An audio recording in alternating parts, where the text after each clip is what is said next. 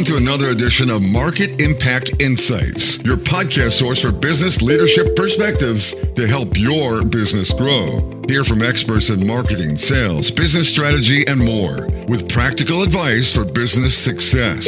Make sure you won't miss the latest episodes by visiting marketimpactnow.com. Now, here's your host, Dan Albaum.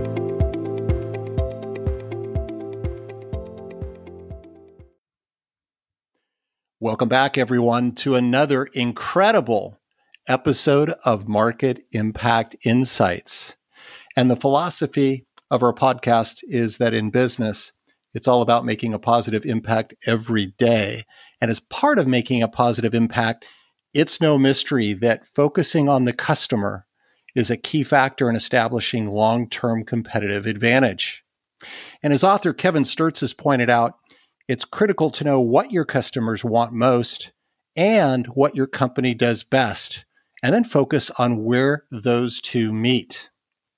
But in the world of product and solutions development, sometimes getting to that intersection can create tension. Trying to find the balance between fully satisfying everything the customer wants and the need to make disciplined choices when financial and people resources aren't unlimited. We're going to explore how to navigate through this today with an expert in product development and business leadership, John Trainor. John has an extensive leadership background in technology. Currently, he is vice president and general manager at Tensor IoT. He leads the creation of products and solutions that simplify the way enterprises incorporate equipment and IoT edge devices to acquire data and subsequently transform that data into very actionable insights that improve business operations. Other leadership roles John has had: he was chief executive at FreePoint Technologies, where he's responsible for global growth, financing, the product portfolio, and business strategy. John was also chief operating officer at C-Labs Corporation, where again, he had very broad responsibilities over sales, marketing, product management, and the whole solutions portfolio. John has also been a senior leader at B Square Corporation, leading product development and solution development. He was also a vice president of business products at Palm, later acquired by HP. And prior to that, John spent 16 years at, a company I think you've heard of, Microsoft, including leadership roles in the mobile and embedded devices group. So John has this extensive perspective across a number of different global companies, which will be perfect for the conversation. John has also lived in a number of different countries. He's had a real global perspective, everywhere from New Zealand to Ireland to Canada, and then here in the US. And he's also an accomplished author. He's contributed in terms of a new book on industrial automation that is being released by Vogel Business Media. And he's also written multiple articles for technology publications, currently focusing on industrial IoT and Industry 4.0. So with that as an introduction, John, welcome to Market Impact Insights.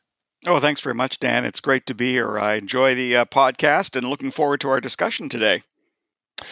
So, John, you've spent your entire career in technology, both in some startup emerging companies, but also for large global brands.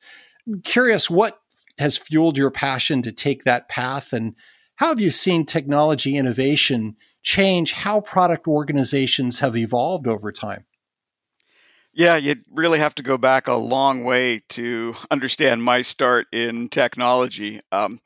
When I was a young teenager, and this is the late 1970s, the junior high school I was at had a Wang 2200 computer, one terminal, one optical card reader, one printer, and one 8-inch floppy drive, a basic language interpreter, and 8K of RAM, although now that I say that, it might have only been 4K of RAM. But nevertheless, I was really hooked.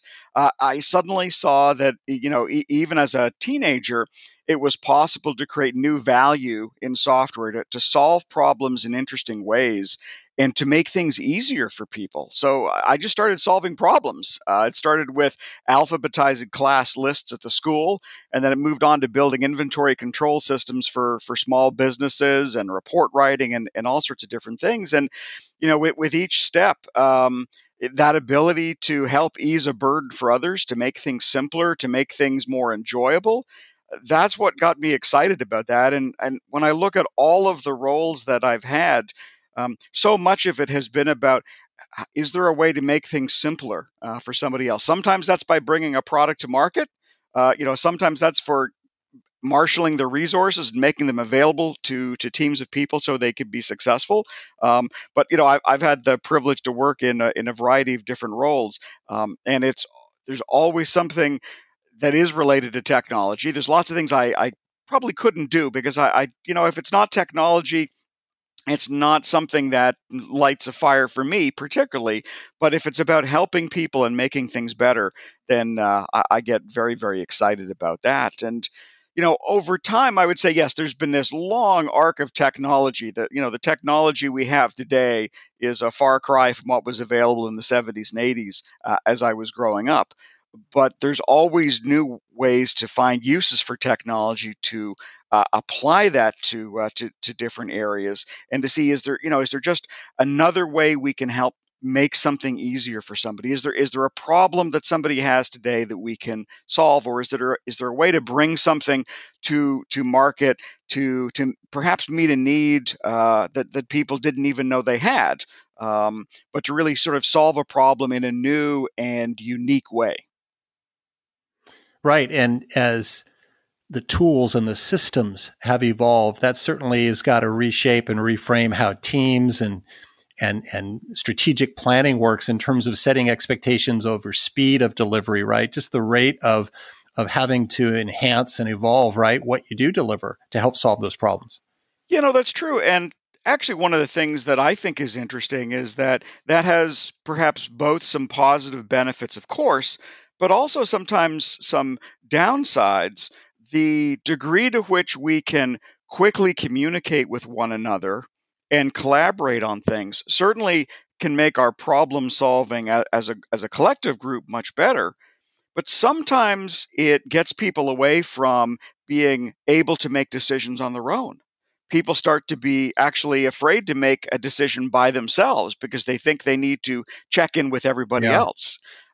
If I think back to, say, a century ago, if somebody started on a long voyage to go trade with somebody in a far off land, perhaps their voyage had been sponsored by somebody else who was paying for the boat and the crew and everything else, and they desired a particular commodity. Well, if you got to this faraway land and that commodity or thing wasn't available, you couldn't send them an email. You couldn't hop on a quick Slack conversation and say, hey, what should I get instead? You really had to make your own decision. And I think sometimes we've lost some of that, the desire or the willingness or the ability to make decisions independently. So, I always encourage people to, it is great to check in with others. It certainly two heads are better than one in many cases. But there's also times where we shouldn't lose sight of the fact that we have to make decisions, by ourselves. And I think, some of the things that we might talk about today is that some people struggle with being able to make decisions and reduce the sort of the set of things that they have to deal with. And, that's something I've certainly learned myself over these past few decades. Yeah, accountability and ownership is something that really doesn't change, and maybe now more important than ever in the craziness of the environment that we're dealing with and the disruption right now. So obviously, one of the aspects of leadership, great leadership, is decisiveness and being able to help and make informed decisions. And I want to explore a little bit more with you, John. What were some of the early influences for you in developing your leadership approach that obviously you've been able to execute out across a number of successful organizations? Yeah, well, I would certainly first have to credit my parents, and certainly, my father most clearly, in as much as that he was so willing to share his knowledge and wisdom. I can remember many conversations at the dinner table, many nights where he would just talk about what he had encountered day to day managing teams, and I'd be able to ask questions. And my mother, God rest her soul, she had a great gift for asking very disarming questions that really forced me to find simpler ways to convey ideas. And that was especially true as I got older and the more we spoke about technology, which was certainly something that my mother was less familiar with, and so that ability to sort of understand that there's a dynamic of teams. It's just not all about what your Hmm. ideas are, and that whatever ideas you have to be able to convey them in a very straightforward and simple way. And I'm sure I've made many mistakes, but hopefully, when there's been success, it's because I've been able to help a team or an organization understand in fairly straightforward and simple terms, what is it we're trying to get done here? What do we want to do? What really is important? Um, and I think, especially to enable people to make their own decisions, is to give people the heuristics or the rule of thumb to say, okay, well, when I don't know anything else, what is at least the acid test, the question or set of questions I can ask Hmm. myself to know whether or not something that's going to be pursued here is aligned with what the team and the leader wants to do. Because if people can do that independently, that's great. That's less work for me as a leader, or for the team, because people can work together, they can work individually, and they can keep moving things ahead without always having to check in. In fact, I think one of the things as a leader you want to do is work yourself out of a job, because you want to create a self-managed and self-sustaining team that knows how to do all the things that you would want them to be able to do. Yeah, it's a true empowerment, I think, is what you're talking about there.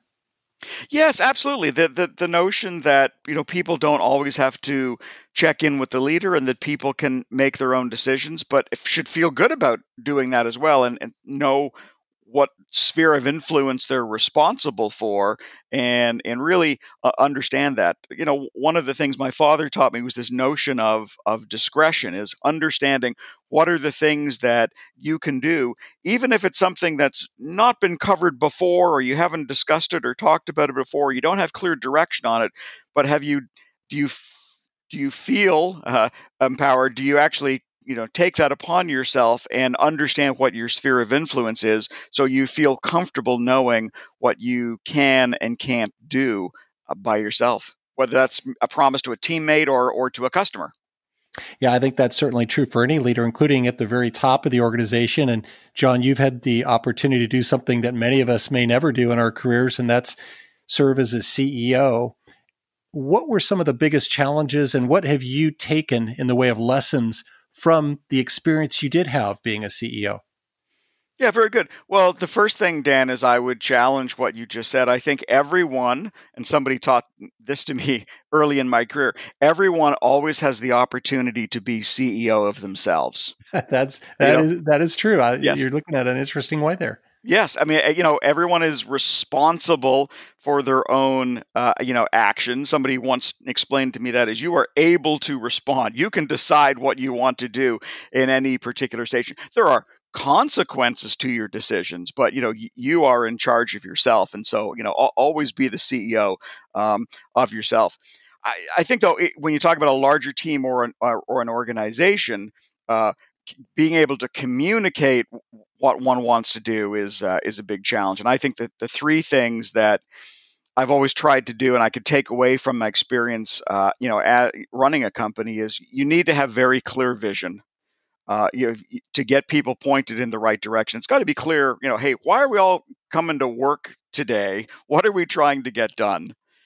You do need to have the right people, and that isn't to say that I would ever divide the world into good people and bad people, but you want to have people in the right roles, and so you, you have to look at individuals' gifts and talents and really align those with the tasks they're trying to do. that's not to say there's a certain type of person for this task or that task, but people need to have the skills or the background or the training or just the aptitude or desire for a particular type of work. And then I guess I'd say the third thing you have to take away from being a CEO is at the end of the day, you're the one person responsible for keeping the business afloat. So some people say it's lonely at the top. I'm not sure that's necessarily true. And typically for CEOs in a large enough organization, there's always a board of directors that you report to. So instead of having one boss, you might have 5, 6, 10 people that you report to. But at the end of the day, the board doesn't fire themselves when things don't work right. The board fires the CEO, and so making sure that you are keeping the business afloat is really critically important. So clear vision, right people in the right roles, and keeping the cash coming in the door. Yeah, great advice. And shifting over what we were talking about at the top of the podcast, where this whole tension or dilemma potentially around customer focus, just thinking about that for a minute, we hear all the time that being a customer focused company is what can separate winning from losing in highly competitive markets. And you've obviously had to deal with this for a long time in many different organizations. What do you feel have been the most important ingredients when you were ensuring and creating and building a very customer focused culture? Yeah, I think the one thing to keep in mind is that just because you think you know the customer or what the customer wants, that may not be true. So I hear some people saying, "Oh, I'm very customer focused because the customer needs this and this and this, and we have to deliver this and this in the product or do this thing." And sometimes just saying, "How do you know that?" exposes the fact that perhaps we don't have any real insight here. Maybe we just have opinion. The sample size of n equals 1. I think that's something that can get lost a lot. Customer focused doesn't mean just spending all your time thinking about the customer. It has to be making sure you're seeking to understand, that you're actually going out and gathering data, that you're most importantly empathizing with the customer, so you understand the problem they might want to solve from their particular perspective. I've often realized after the fact that I had some knowledge that perhaps a customer didn't, and it was just that knowledge gap that was causing a challenge in being able to understand something that I thought, well, how can there be a business here? How can this be a problem that a customer wants to solve? This seems like an easy thing. But if you don't understand that from the customer's perspective, they don't know that a piece of technology is available to do that, or they don't know how to assemble that solution for themselves, or they don't even have the tools to make it work in their particular environment, well, you have a situation where you might have something great to bring to market, but you don't really understand the customer. Maybe you're belittling the customer's problem, but you're going to try and sell it to them because you're customer focused. I think it's important to really step back and start to understand customers, and also keep in mind that customers are individuals. You can make generalizations about segments of the market in particular regions, but that doesn't mean that every customer is the same, or that you can treat all customers the same. So I think seeking to understand is a great first step in being a truly customer focused organization. And so let's assume a company is doing all the right things in terms of seeking that understanding and confirming and really truly being able to get that customer input and sense of the needs. But knowing that might be a really long list of things. In fact, it often is a really long list of things. So back what we were talking about earlier of this potential dilemma or the tension, which is companies always have to make tough prioritization choices because resources are never unlimited. And you've spoken before about the importance of being able to say no. What's that all about? Yeah, I think one of the big things I've learned is you have to be able to say no. And And that might mean no with options, and we can talk a little bit about that. But at a certain point, you have to be able to say no. When I was doing my MBA in Toronto, one of the things that I learned that's stuck with me, which was a quote from Peter Drucker, was that the most important decisions managers face are abandonment decisions. What are you not going to do? So you can do it other ways. Arno Penzias, the scientist who was responsible for discovering cosmic microwave background radiation, had a lot of interesting things to say about the problem of sometimes smart people who are interested in lots of things. And he would talk about people saying, yeah, you can be interested in that, you can be interested in this other thing. And he said personally he was interested in a great number of things, but really the important thing was to be able to focus and say, this is what I'm not going to work on. Here's a research project that might have been interesting to him, but he was not going to work on it. He said a lot of smart people just can't decide what they're not going to work on. They can't say no, and so learning to say no is important. And I think a way to turn that around is to really understand that in order to ensure your success, you have to decide, what not to do. What have you decided not to do in order to ensure your success is incredibly important. Yeah, and it just sometimes culturally, in organizations that really aim to please, sometimes it just seems to run against the grain in terms of just the inclination to want to deliver everything. And so have you found there were specific tools or processes that kind of helped maybe in organizations you've been in where that was a struggle, kind of helped get over the hump to where saying no, making those right choices just seemed a little bit easier? Well, I think you just have to stick at it and realize that it's so important to be able to do that. I do remember an executive who used to talk about, the tyranny of or, being told that we have to do, this or that. And his retort was, I want to do this and that. I want to do them both. I want to do them all.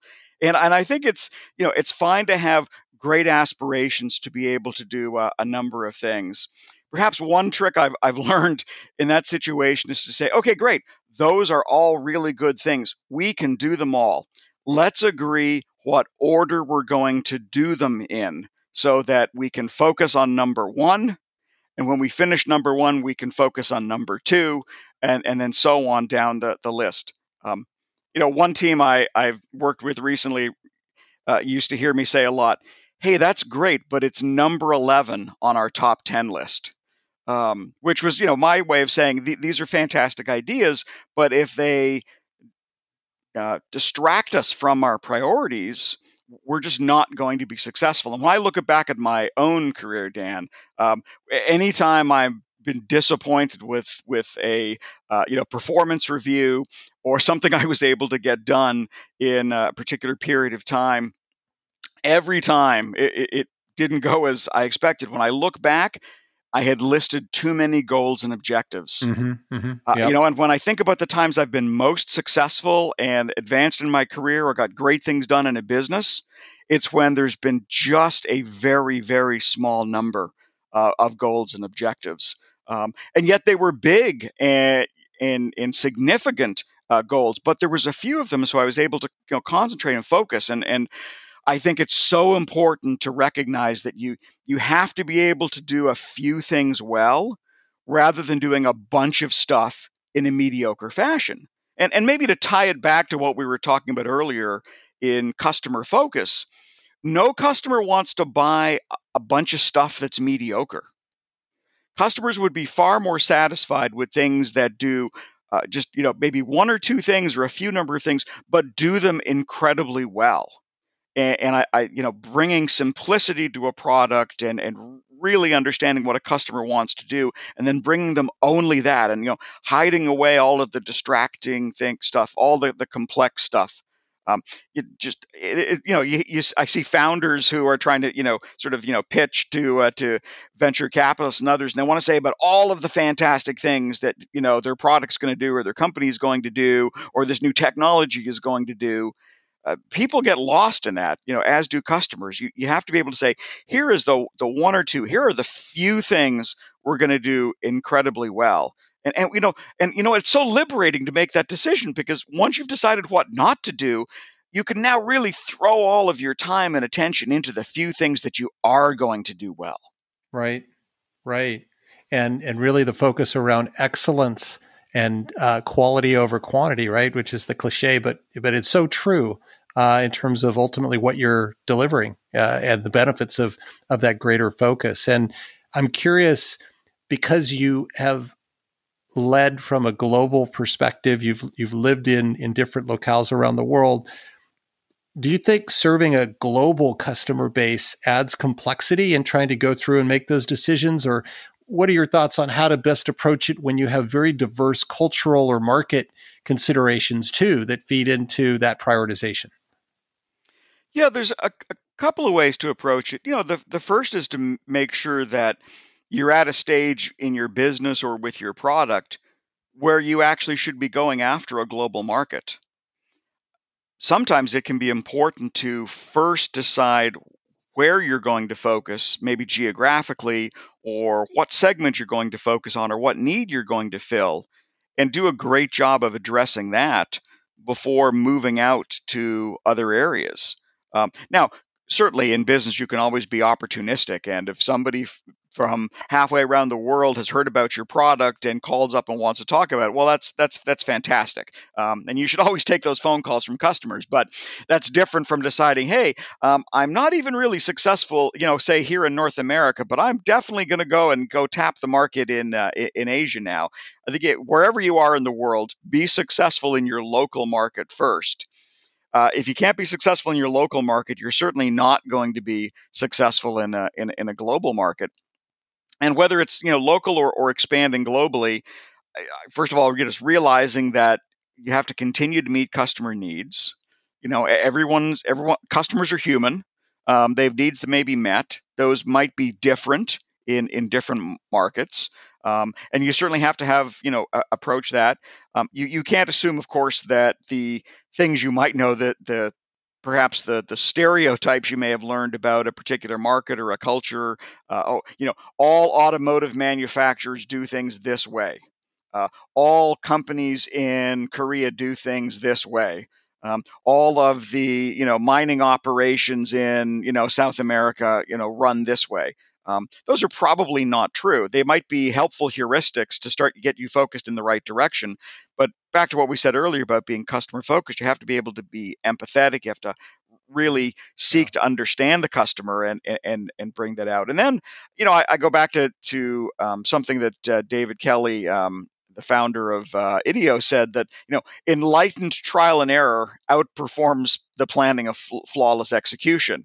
And so you can't just sort of pick up your product today and say, hey, we're going to go serve a new market with the same product, and we're just going to do our marketing in a little different way, or whatever the case may be. There may be some real things in the product that have to be different, and you just have to think about that as another customer segment you're going after. So whether it's a different geography or a different industry, in either case, you need to understand that target customer as well as you understood your first customer. That's a great point. And we're talking about this more disciplined approach and prioritization. What do you feel the role of measurement and analytics plays in all of that? I think, like having process, you should have just enough measurement and analytics. Sometimes people can be a slave to the data and look at things and forget that there is a set of customers, or there is a business behind the numbers. And so, yes, certainly if you've brought a product to market, you think you're doing all the right things and nobody's buying it, that's an important measurement to have, and tells you might have something wrong either with the product or the way you're bringing it to market, the way you're presenting it, or whatever the case is. And I think it's good to have goals that you can actually measure. I've often said if you can't measure it, you can't manage it. And that doesn't mean you should overdo things by having a metric for everything. But if you don't fundamentally understand what some of the things that will drive particular measurements, whether that's you can start with revenue. That can just start even with units sold. If you're in a startup and you're pre-revenue and you just want to get experience from users, maybe it's the number of active users, the number of engaged users. So it is very important to establish metrics that fit the stage of your business.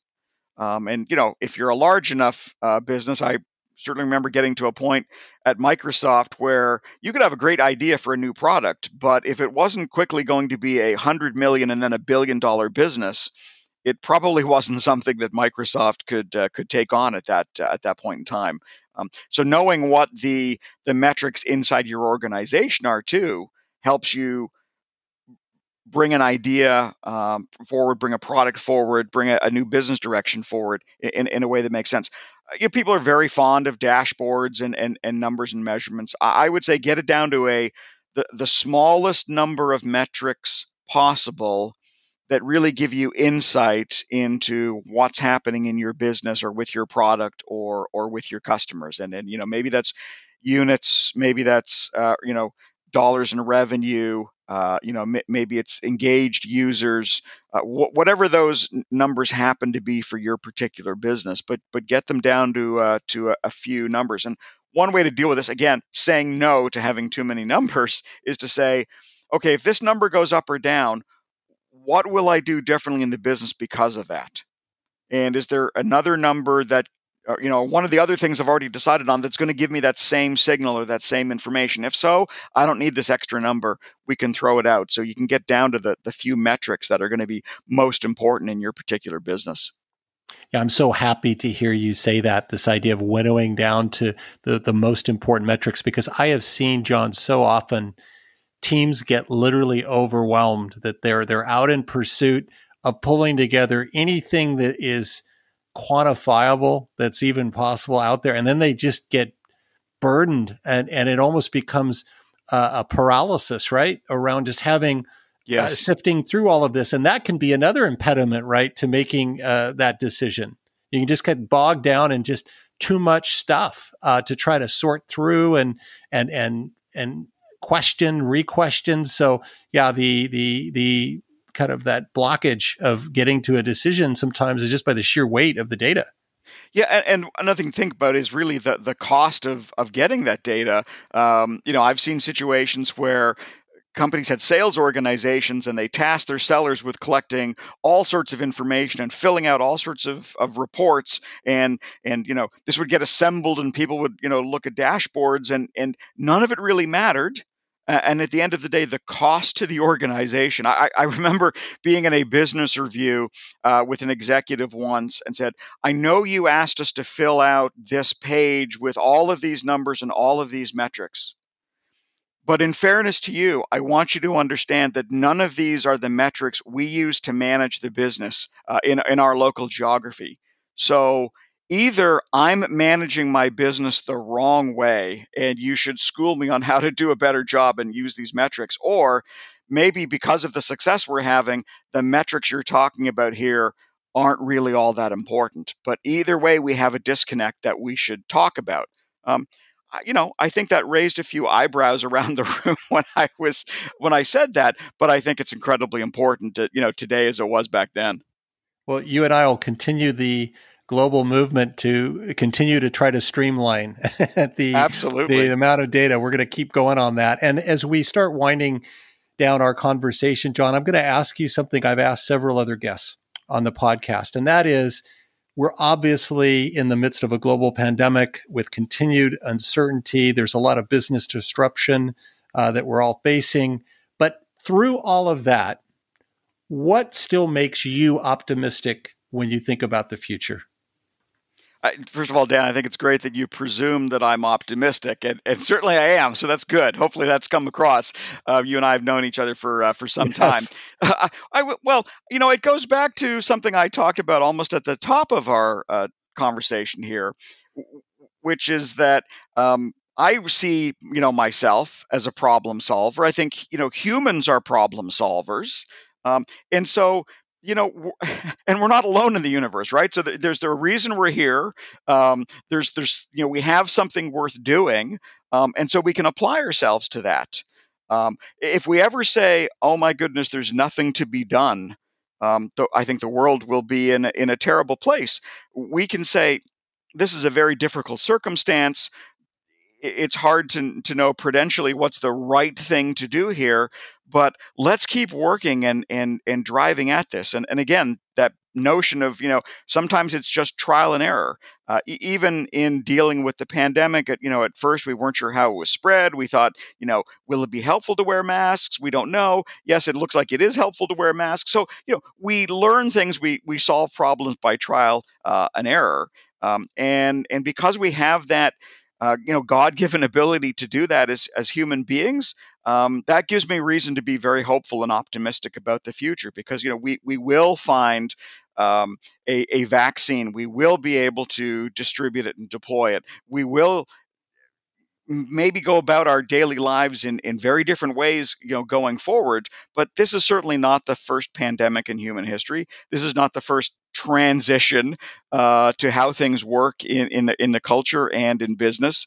And so, I think because of the nature of human beings, we're problem solvers, and that gives us reason for optimism. Yeah, that's definitely an encouraging outlook. And the other thing we've pointed out a few times in these various podcast conversations is what history has shown us is some of the greatest innovations and advancements in human history have occurred during times of greatest disruption, right? And stress. So if that's a bellwether too, is that by coming together through times like we're facing now, that we'll continue to problem solve in new and different ways, things we maybe can't even imagine at this point. But yet the future has all that potential. So, John, thanks again for joining and sharing your perspectives on leadership, your perspectives on how to balance customer needs with capabilities in organizations, and the need to prioritize and make difficult but important decisions for success moving forward. Thanks again. Yeah, you're quite welcome, Dan. It's really been my pleasure. I've enjoyed our conversation. And a reminder to our audience that feedback is really important. If you like this podcast, please go out, rate, and review. You can do that very easily, certainly through Apple Podcasts. Really appreciate it. Encourage you to provide the feedback. And also, as always, make sure to visit marketimpactnow.com for the latest in business leadership perspectives. So long until next time.